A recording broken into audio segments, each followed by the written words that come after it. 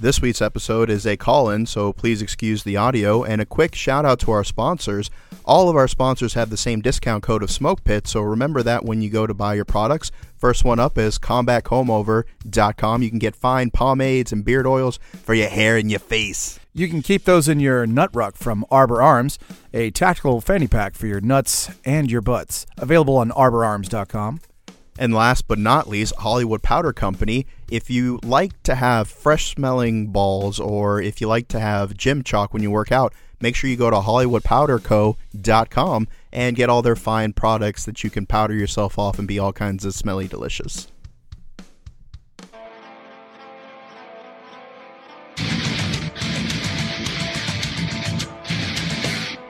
Welcome to the Smoke Pit. Today, joining us, we have legendary author Steven Pressfield.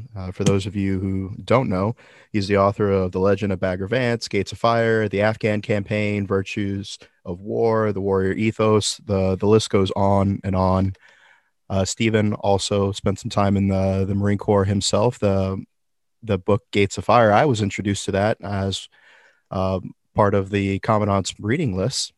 And it was a very influential book as far as my warrior mindset development as a young Lance Corporal team leader. So thank you very much for joining us today, Stephen. Hi, thanks, Daniel. Thanks for having me. I was a Lance Corporal too. That was my peak.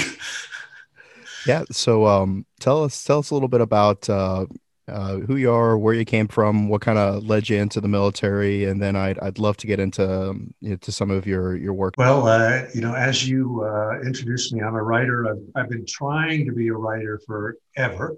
It took me about 30 years before I published my first novel.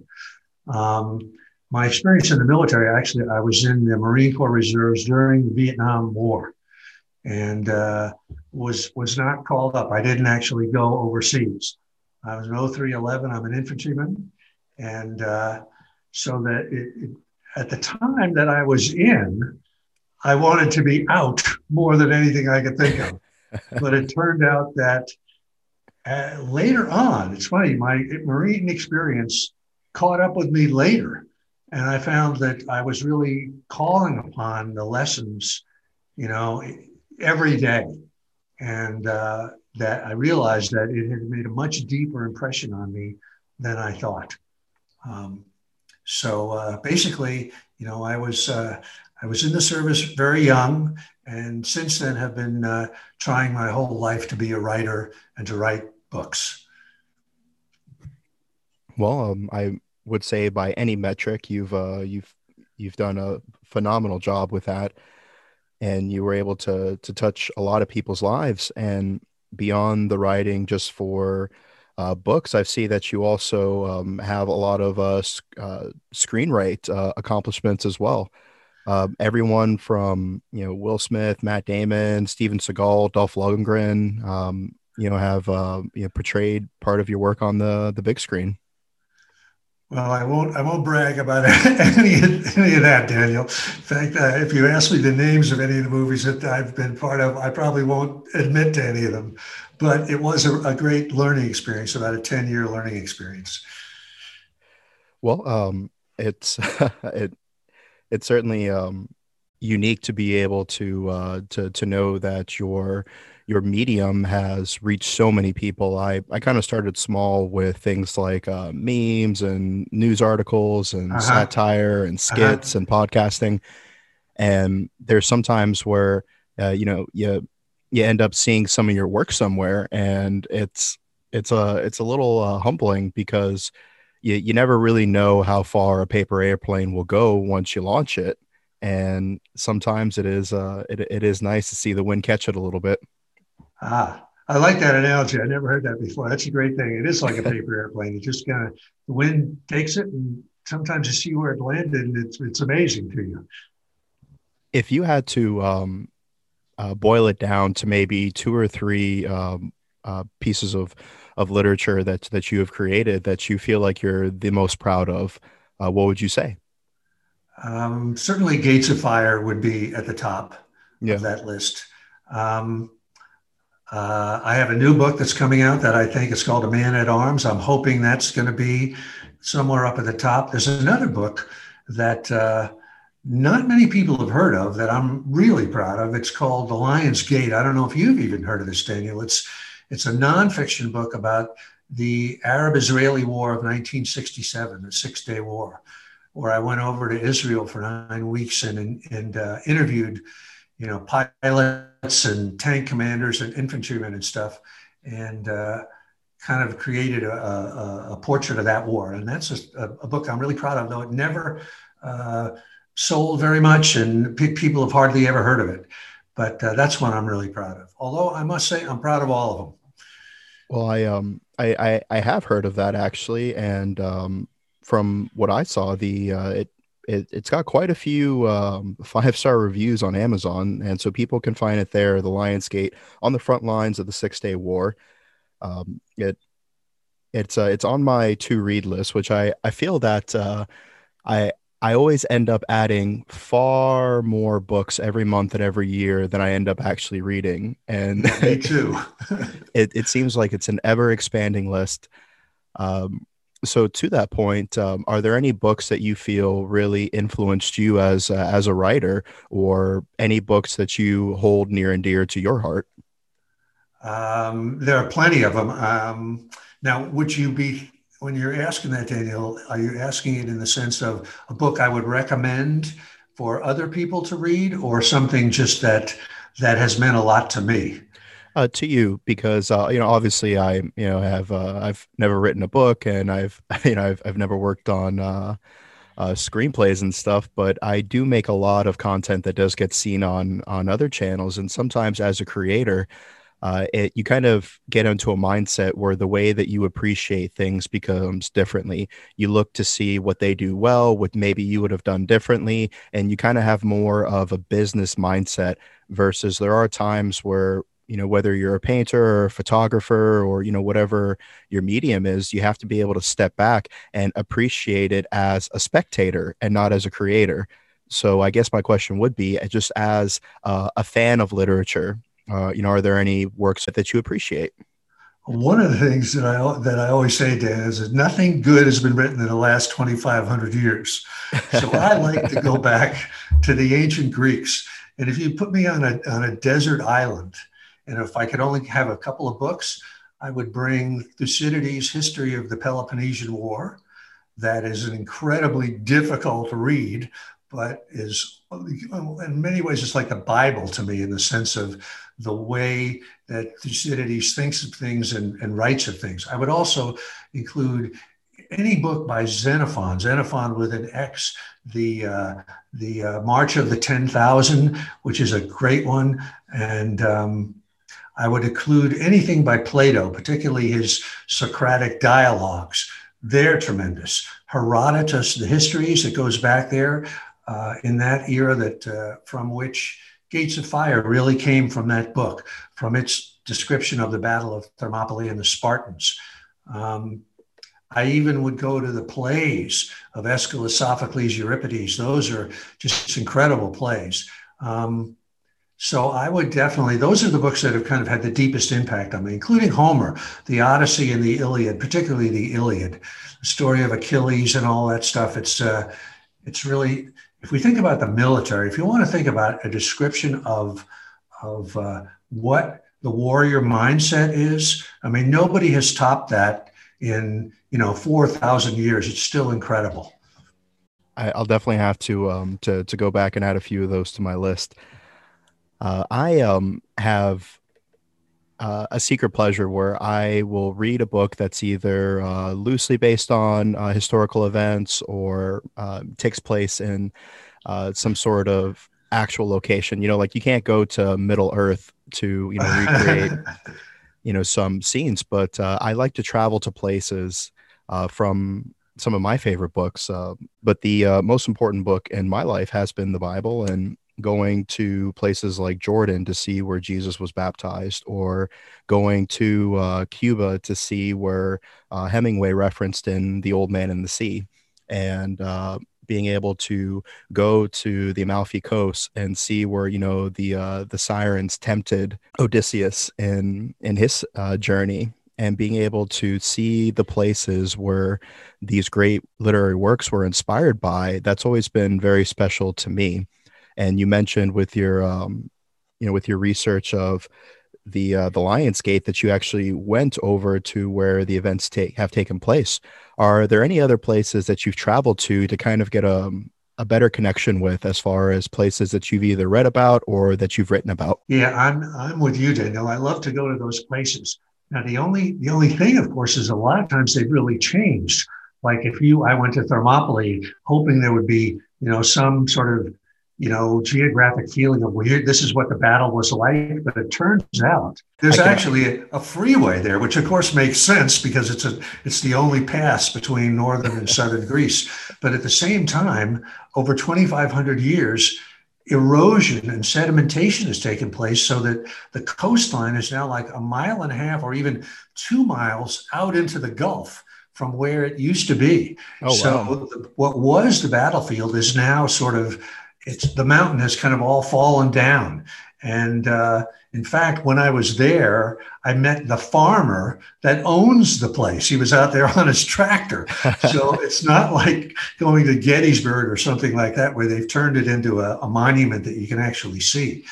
But yeah, I mean, to go to Israel and border with Egypt and Sinai, that's another place because, like you say, things have really not changed that much. You can really go to the place where David and Jonathan assaulted the Amorites and things like. You can see the actual canyon, and it's just like it was, just like they described it in the Bible. And the other weird thing about that sort of thing is that young Israelis, particularly guys and gals in the military, are kind of making pilgrimages themselves to that place. So you go to these places, I'm sure you've seen this, and there's like a lot of people there. They've come for the exact same experience. It's like the top of Mount Everest, where it's just full of climbing teams that are trying to assault the summit. But it is amazing to go to those places and you say to yourself, the incredible things that happen here, and you try to imagine what it was like. Like here's another really sad example. One of Alexander the Great's great battles was the Battle of Issus that took place in Turkey, or what is Turkey today. And if you go there now, there's a chemical plant there. On this plain where Alexander the Great charged across this plain, it's like this totally polluted waterway and fumes are going into the sky. It's terrible. Yeah. But you really have to use your imagination and things like that. I get the idea of what you're saying. Like sometimes you go somewhere for an expectation, and I've been very fortunate that I've been able to go certain places. Like while I was in Guantanamo Bay, I got to go to the hill where Sergeant Quick um, infamously coined the phrase "wigwagging" in Marine Corps lore forever, where he used the flags to signal naval gunfire to beat back the Spaniards, and he was awarded the Medal of Honor. And so I was able to go to that location and kind of like visualize it. And so that was very rewarding. But then when I went to visit Tun Tavern in Philadelphia to see the birthplace of our beloved Corps, it's just a sign now, and there's a road that goes through it, and it kind of really takes the wind out of your sails when you get somewhere expecting to have some connection to hollowed ground, and it's just a freeway. Yeah, yeah. On the other hand, like you say, there are those unexpected moments. Like this is just a small thing, but when I was researching one of my books that was about the Second World War, was about the North Africa campaign, I went to the British War Museum in England, and which was a great place where they really take care of you. It's amazing what they do for you. But as I'm walking on the street there, I passed this house and there's a plaque on the wall and it said something to the effect of Captain William Bligh lived here, in 1790, da da da da da, of Mutiny on the Bounty fame. This was his house. And I thought, wow, that is really cool. Yeah, it's also very cool going through, like you said, over places overseas where there's so much history. Like you can't go through certain parts of Europe without throwing a stone and it hitting something that's older than our country. Yeah, yeah. And it's very very interesting to see how those events have really shaped the area because there were battles and campaigns fought that were started because of thousand-year-old family feuds.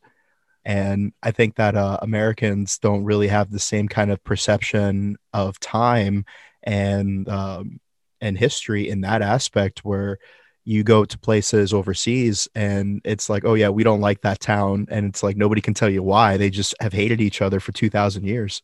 Yeah.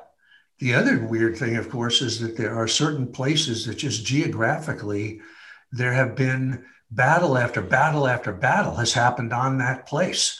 I mean, even Thermopylae, where the Spartans made their stand, that was like not the first battle there. That was like the 30th battle that happened there. And even in World War II, there were fights there with the Greeks against the Nazis, which makes sense because it is a narrow pass. And if you're going to go there, you got to get, that's it. Yeah. Yeah. And it's really crazy to think about how much that battle, the repercussions of that, and then you think of not only what happened then, but then you also think of our entertainment. I read Gates of Fire, and I was extremely excited to see the 300 movie that came out. And when I was sitting in theater, I was just like, this isn't like the book.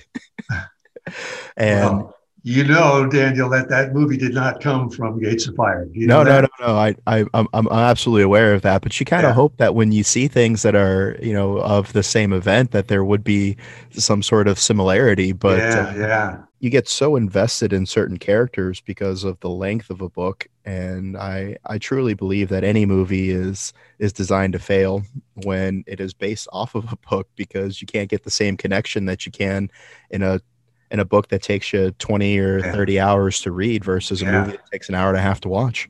Yeah. Absolutely. So from a creative perspective, when you sit down to start a book, can you kind of walk us through your process a little bit as far as just having the creativity to be able to give depth to so many different characters? Like, where do you even start with that? It's a great question. I mean, certainly when you do a historical fiction where it's actually based on a real event, like if you let's say you're going to do something about the Battle of Gettysburg, you're constrained because you're by the facts. Actual things happened, right? There was a certain charge, a certain thing happened, and so on and so forth.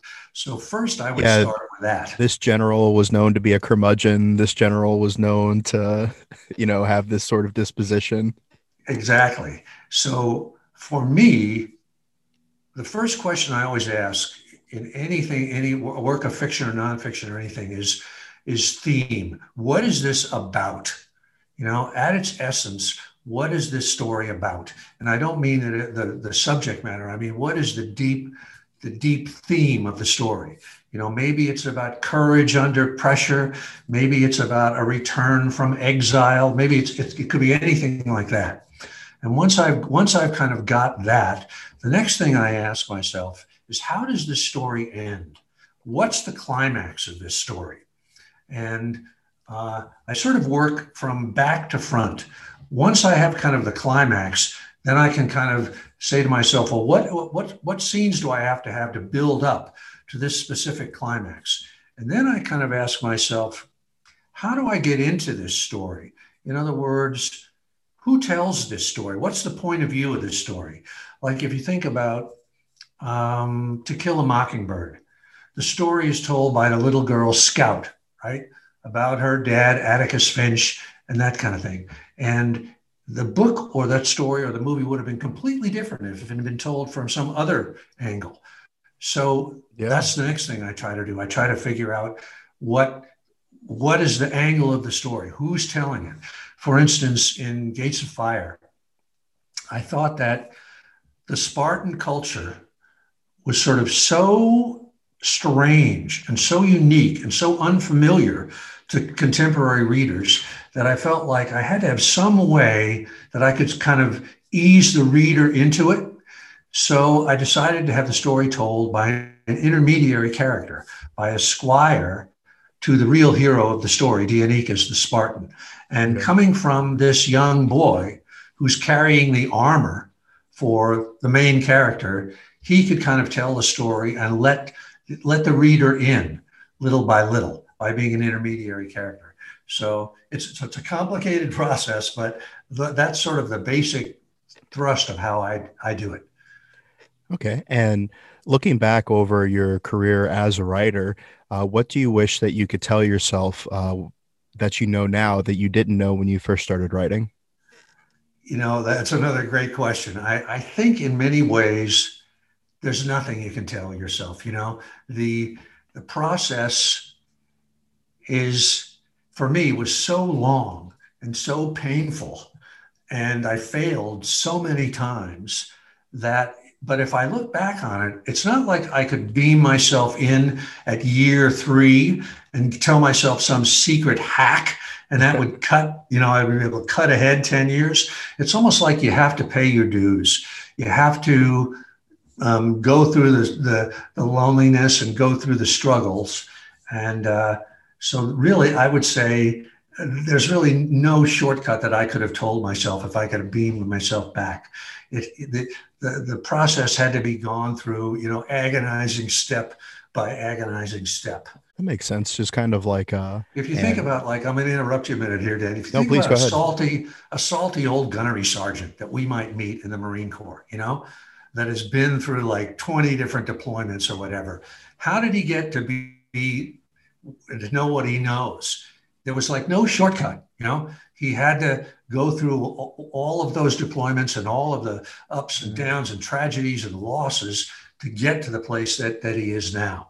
Oh, I mean, I do feel like if I had gone back to to my youth, I did 12 years and five deployments before I got out, and I most certainly could have been like, hey, stay away from that stripper, or don't drink too much before this hike, or uh, there are a few emeralds that I think uh, I would have appreciated. I'm not sure I agree with you for myself. When I think of like a lot of the really dead ends and bad stuff that I went through along my odyssey, Yeah. they all turned out to be really valuable to me in the end. And I wouldn't disown any of them. Yeah, no, I totally agree with you there because if you change one thing, who knows where a course may have altered. I've always long been fascinated with the idea is that I am the product of the fact that a bowman somewhere hundreds and hundreds of maybe even thousands of years ago, he aimed a quarter of an inch to the left, where if he would have aimed a quarter of an inch to the right, it may have struck one of my ancestors, and I never would have even been here. Yeah, yeah. And then every micro decision for 1,000 years along the way also influenced that to bring to this exact moment. So no, you're absolutely right. But there are a few times where I kind of ask myself, like, did I really need to go through that trauma? Like, could I have still been a good person and uh, contributed to society without stubbing my toe on that obstacle? Like, did I really need that one? I'm sure God is wise enough to figure out a way to have taught me that lesson without making me have suffered that. But no, that's always just kind of done in jest. So if you were to offer advice to any young authors out there who haven't quite forged their odyssey yet, though, what direction would you give them? And this is kind of cool because sometimes Odysseus does come across certain people who guide his path a little bit. So this is a great opportunity for you to be that character in someone else's story. What would you say? well, I wrote a blog post on this very subject a little while ago, and I was kind of asking myself, of all the pieces of advice that anybody gave me, what was the best one piece of advice? And this came from a director that I worked with when I first started in the movie business, where I was kind of a totally new writer sitting beside him at a table and working with him developing a script. And what he simply said to me was, "Keep working." He said, "Don't turn down any job. Don't turn down a slasher pick. Don't turn down porn. Don't turn down any job for free that you can do for somebody, because every time you're working, you're learning. You're in your chosen field. You're becoming more and more of a professional. And even if it's for free, it doesn't matter. Not only are you learning your craft, but you're making friends. You're learning from people. Somebody that you meet right now that might be delivering coffee 5 years from now can be a producer and will hire you to do a movie. But the other thing is that a lot of times somebody will like finish a book or finish a project and they'll get it out there and then they'll just sort of wait for the response. Oh, is this going to be a hit? Is this people going to respond to this? And I don't think you should ever do that. Keep working. Start the next project right away. Don't ever stop working. Because I'm a believer in the muse. I believe in the goddess that inspires us. And if she's looking down on us and she sees us working, she approves of that. She likes that. And she's going to help us. So that was the single best piece of advice I would give to anybody in any field. Keep working. Well, that's certainly great advice. And so I like to play devil's advocate on a lot of things because I feel that it helps me get a more complete view of the world.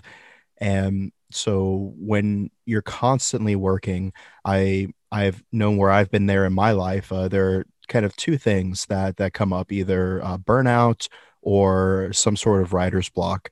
And how have you found the best way to overcome those?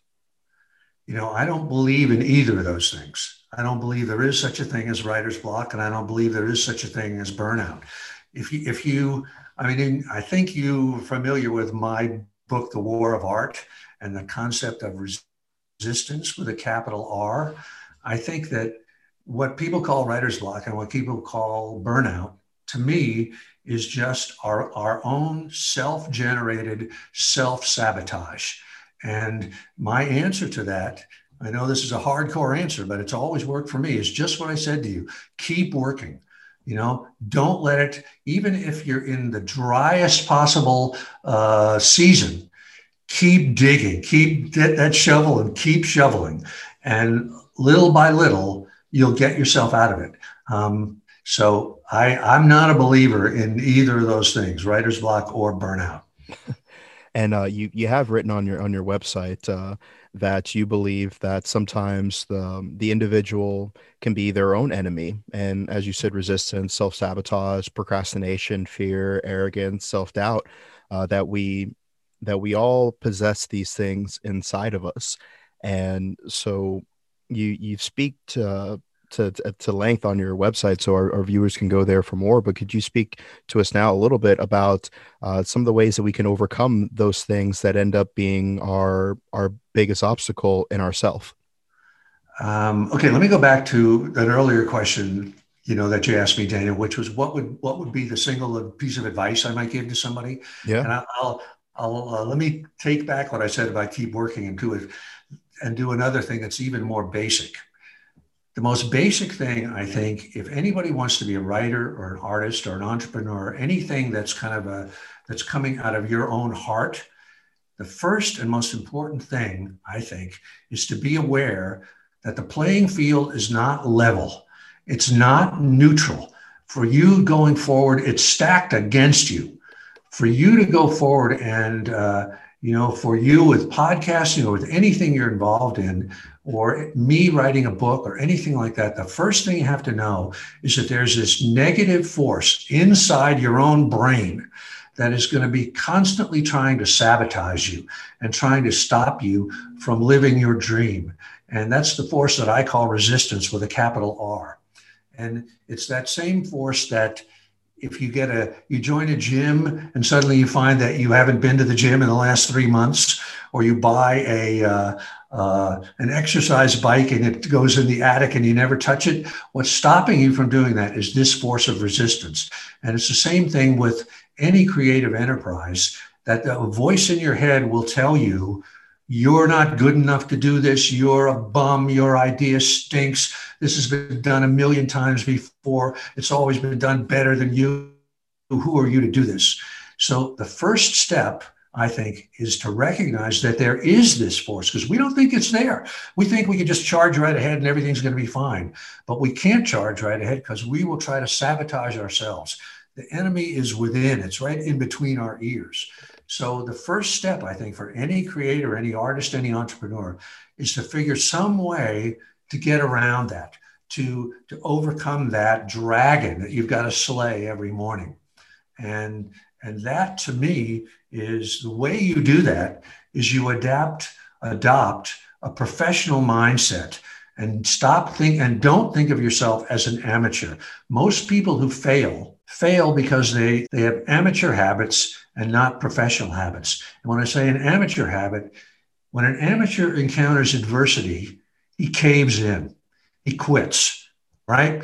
But when a pro, and this is really kind of a warrior concept too, because when I say a professional, it's kind of a warrior mindset too. When a professional encounters adversity, they play through it.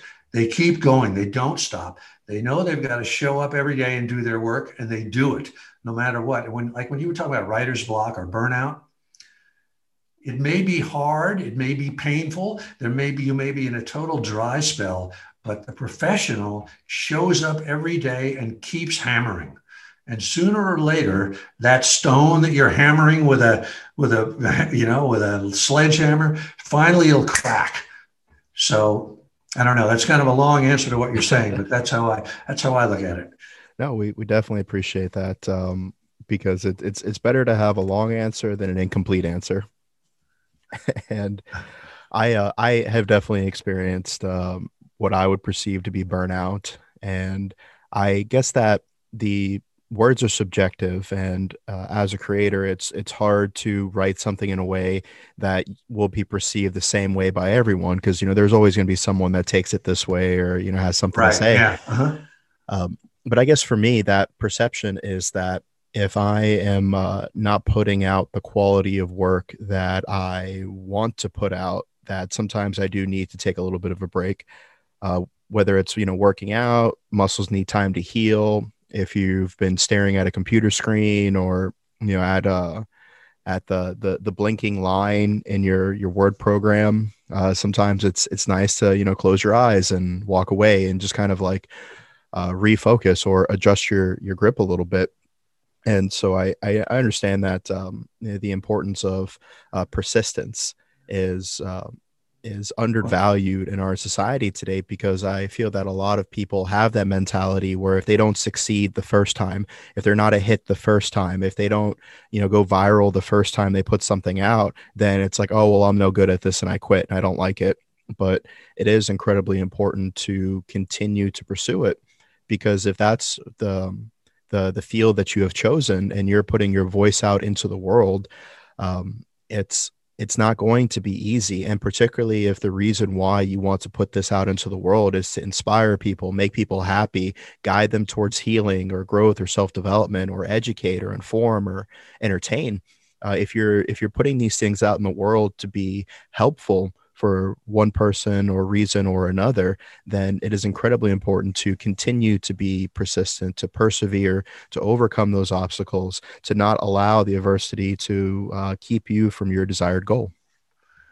Yeah. I mean, of course, I couldn't agree more. I mean, if you take sort of the long view and you think of playing the long game, and let's say you're 24 years old, it's kind of interesting kind of exercise to think of yourself as 44 years old. And think of where you could be at that point, and how much of a different person you're going to be at that point. And that person at 44, let's say you're an artist of some kind, is going to be capable of so much more than that you're capable of at 24. How much more experience they will have, even if a lot of that experience is technically quote unquote failure. In fact, a lot of times you learn more from failure than success. In fact, I think you do. So to think of the long game, a friend of mine said to me once, this is something I've always kept with me. He said, people always say life is short. He says, but really life is long. It goes on, for a long, long time. I was just talking to my agent this morning. My agent is 100 years old. Oh, wow. He turned 100 like about 6 or 7. He's still working. And he's been through, God knows how many transformations and how many different things. So if you look ahead, like looking at your future, Daniel, you probably got another 50 or 60 years of creative time ahead of you. And you're going to evolve through God knows how many changes. So it's a great strengthening device, I think, to take the long view. Think of, look at a career like Bruce Springsteen, where he started, in whatever the E Street Band, and when he was 21 years old, and what is he now, 71 or something like that? He's still going. He's got, another 20 years ahead of him. So, and how much more is he capable of now than he was back then? So if you're young and you're struggling right now, just remember you got a lot of time on your side. You got your whole life ahead of you. Just keep working, keep plugging. No, you're absolutely right. And there's sometimes that you kind of forge your own resilience by overcoming. And for example, like when I'll just use arbitrary numbers, but say like you were 10 years old and you tried to curl a 10-pound weight, it may have been very difficult. And then, by the time you got to 15, maybe, you moved up a little bit and you get into your 20s, your 30s, whatever the case is. And now you can curl 2, 3, 4, 5 times that. And it's not the fact that the weight got any lighter. It's just the fact that you got stronger.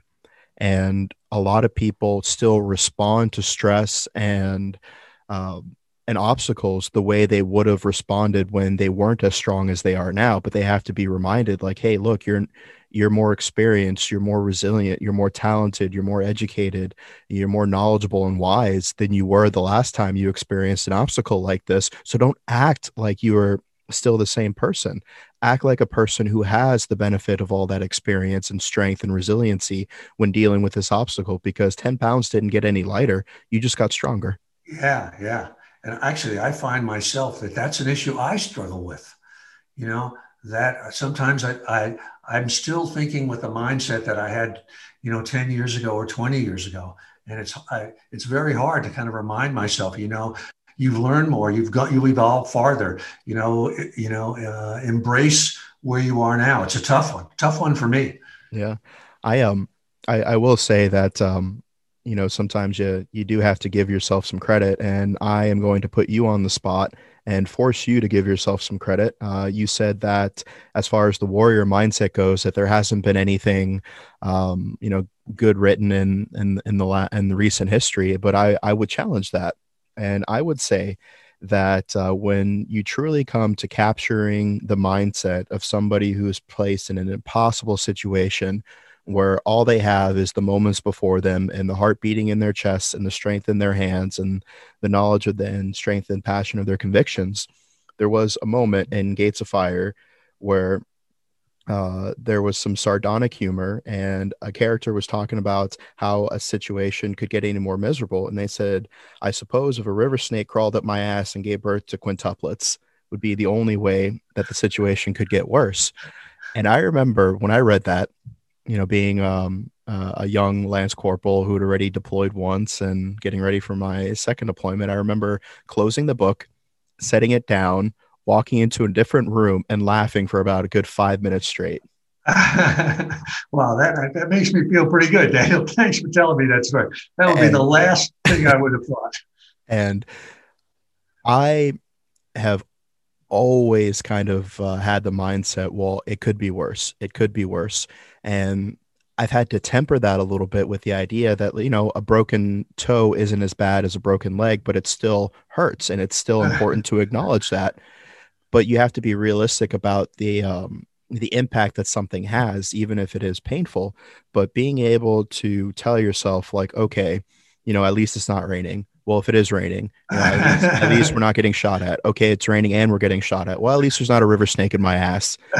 Like there's always something where it could be worse, and you have to find that mental resiliency as far as your cap, because some people will go internal or they'll break down because of stress, because they feel like they've reached their limit. That's it. I've had it. I can't take anymore. This is it. Like, I'm not dealing with this. It's like, no, you have the ability to deal with more. What if, your mother was in front of you and you had to pursue to save her life? What if, your child was there and your actions in the next 5 seconds were completely, where it was completely the only reason where they were going to survive or not? Like, no, you have more to give. You have more resiliency. You have more capacity, and it could get worse, and you could still conquer it if it got worse. And I can't tell you how many times I've done this lesson where I've taken some guys out of mine on a run or a hike or something, and we come back to the barracks, and they kind of get that that little bit of swagger, and they're like, okay, we made it, and we just keep running, and they're looking back and they're like, like Sergeant, like the barracks is right there, and I was like, did I say we were stopping? And so we get back and I pull them around. It's like, you thought we were done, right? And they're like, yeah. And I was like, you could tell that you felt yourself mentally giving up once we Yeah. got there because you thought that's all you had to do. But you can't get in the mindset that this is the finish line. The finish line is wherever the finish line is. It's not where you think it is. And whether it's this or an operation in Afghanistan, like you may think that we're all done, but hey, now we get a call from higher. We got to go to the next village over and conduct another 12 hours of operations. Like, hey, a truck's going to show up, give us a couple bottles of water, an MRE, and a reload on ammo, and we got another 2 week operation. It's not fair to place limitations on your own mind as far as what you think you're capable of, because the mind will usually tell you you can't do something before the body will actually give out. Well, you're a terrific leader, Daniel, to put your guys through that, because that is an incredible lesson. You thought you were back at the barracks, but we're going to go, we've just gotten started. And it's absolutely true. And that's another thing that I struggle with too, that my mind will go, oh, now I'm done. I've done this thing and I can stop. And then I realize, I can't. I've got to rally. That's one of the, they say, and I think this is really true in sport, that when momentum changes in a game, like in a football game or anything you want to think about, one of the highest level is once the momentum has gone completely against you and it's like the game is over. If you can rally and come back from that, that's an incredible, example of mental toughness, and so hard to do. Yeah. And and it's okay to fail. It's okay to meet challenges that you weren't quite ready to overcome. There's a lot of great and prolific generals and leaders throughout history who have lost battles, but the important part is it doesn't matter how hard you hit the ground. It's how quickly you get back up, and being able to give yourself the mindset that, like, I am resilient, I am tough, and even if I am defeated or damaged or whatever, it doesn't mean that that's going to be the end of my story. And sometimes in life and in combat, there are a lot of similarities. Now, granted, um, you know, nowadays that I'm not deploying to Iraq and Afghanistan anymore, if I get a flat tire, or if my team loses, or if my cryptocurrency takes a dip, like, I think that's a terrible day. And I have to remind myself what a terrible day was for me in Iraq, or what a terrible day was for me in Afghanistan. And it's incredibly interesting to see the way that people are able to overcome their adversities. And I don't want to give any spoilers away, but you do have a new book out called Man at Arms. And would you tell us a little bit about the that book, and kind of like what led you to want to go into that area? Well, a man at arms is, let me go back a little farther than that. There's only one character in all my books that's a recurring character. And he is this kind of solitary mercenary, like a Clint Eastwood character, the man with no name, or a samurai, a lone samurai. And his name is Telamon of Arcadia. And he's appeared in 3 of my previous books. And he's always been kind of a minor character in those books, but he would play a really central role. And people have written into me, and I've thought this myself, and said, when are you going to write a book that's just about this one character? We really want to hear what his story is about. And so I don't know, for like maybe 15 years, I was trying to find that story. I knew I could bring this guy back, and I wanted to bring him back. And I myself was tremendously curious about where he was going to go, because he's kind of a character that sort of has exhausted the warrior archetype, exhausted the kind of warrior identity, and has come to the point where he's asking, what's next? Where do I go beyond this? How can I take what I've learned and take it to another level? And so I finally sort of found this story that I wanted to tell about Telamon.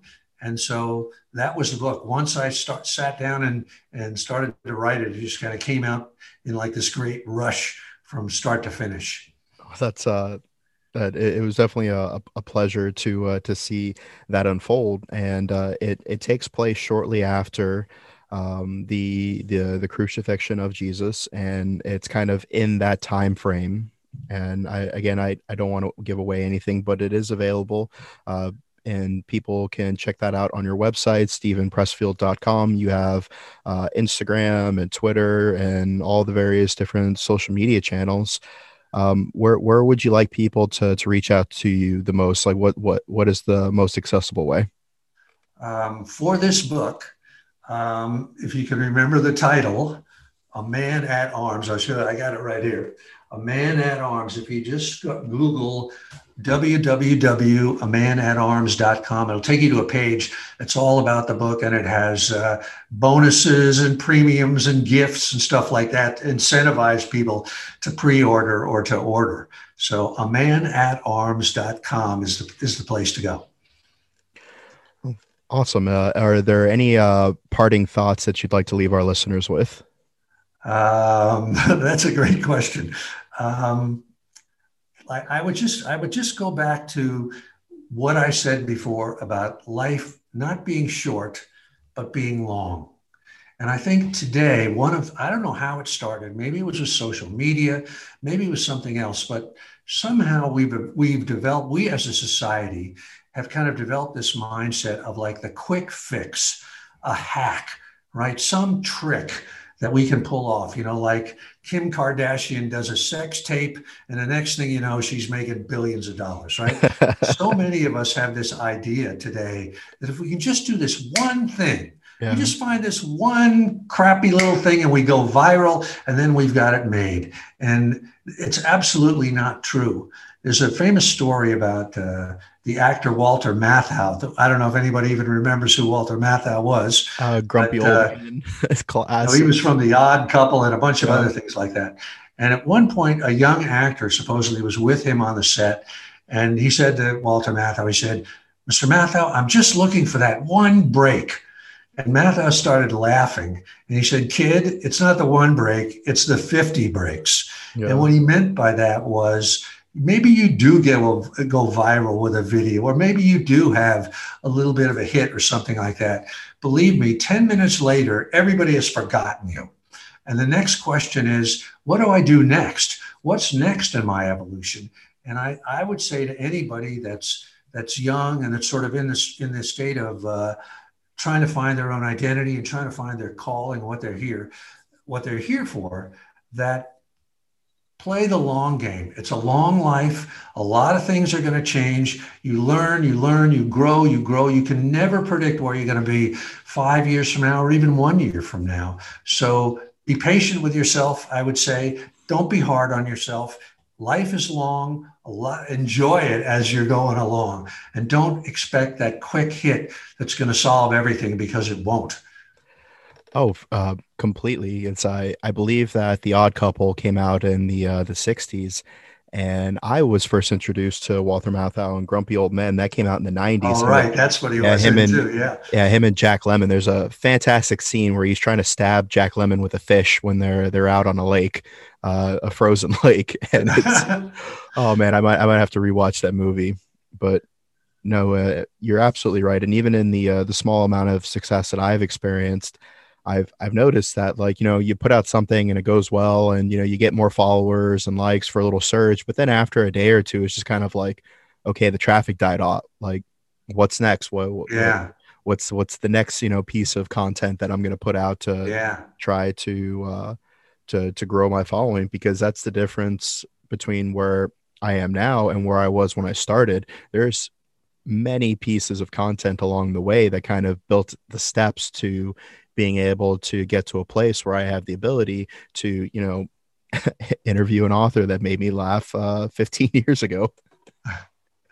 And it had a huge impact in my life and my warrior ethos and every Marine that I instructed and led after that.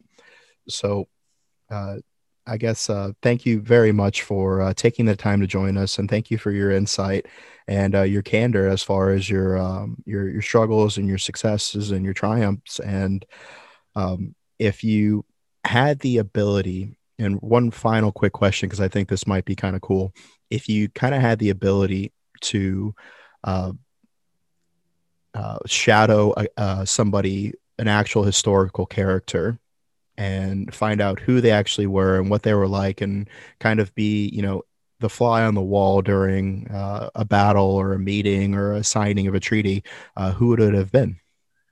Well, the really obvious answer is it would probably be Jesus, Yeah. And I don't say this, for any of the normal reasons, but it would be certainly, or I would say Buddha or Krishna or Lao Tzu or any of the great kind of spiritual figures. It would be incredible to follow them around and see like the real person. What did they really say? What was it really like to be in their presence? Yeah. We'll never know. But I would think it would be somebody like that rather than say a military figure. I would pick a spiritual figure. That makes sense. I gave you the easy version of that question. I generally like to ask people, like, who would you like to smoke a blunt with, or who would you like to fist fight in the parking lot of a Denny's at 2 a.m.? Surprisingly, Abraham Lincoln is the most common answer I get to both of those. Really? Yeah. Huh.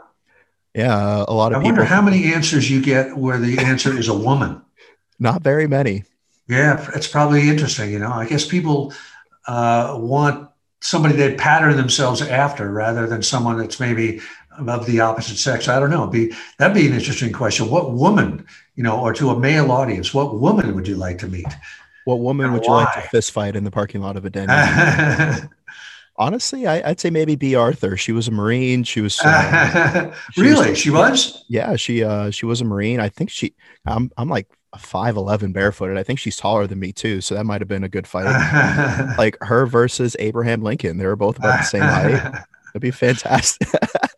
Yeah, that's another thing that I always appreciate about a really good military book was the kind of absurd banter that occurs momentarily, because not every conversation that takes place in a foxhole is some deep spiritual awakening, or Yeah, you know right. Very, coming very few. yeah, coming to terms with your reality. A lot of it is just the most comically absurd conversations that you could possibly have. So thank you again for joining us, and for your time, and make sure you guys check out Stephen's new book, Man at Arms, and I'm thoroughly confident that you'll enjoy it. So All right, thanks, Daniel. Thanks for having me. It's a real pleasure. We'll do it again anytime if you want to. fair winds and following seas, and we'll see you next time in the smoke pit.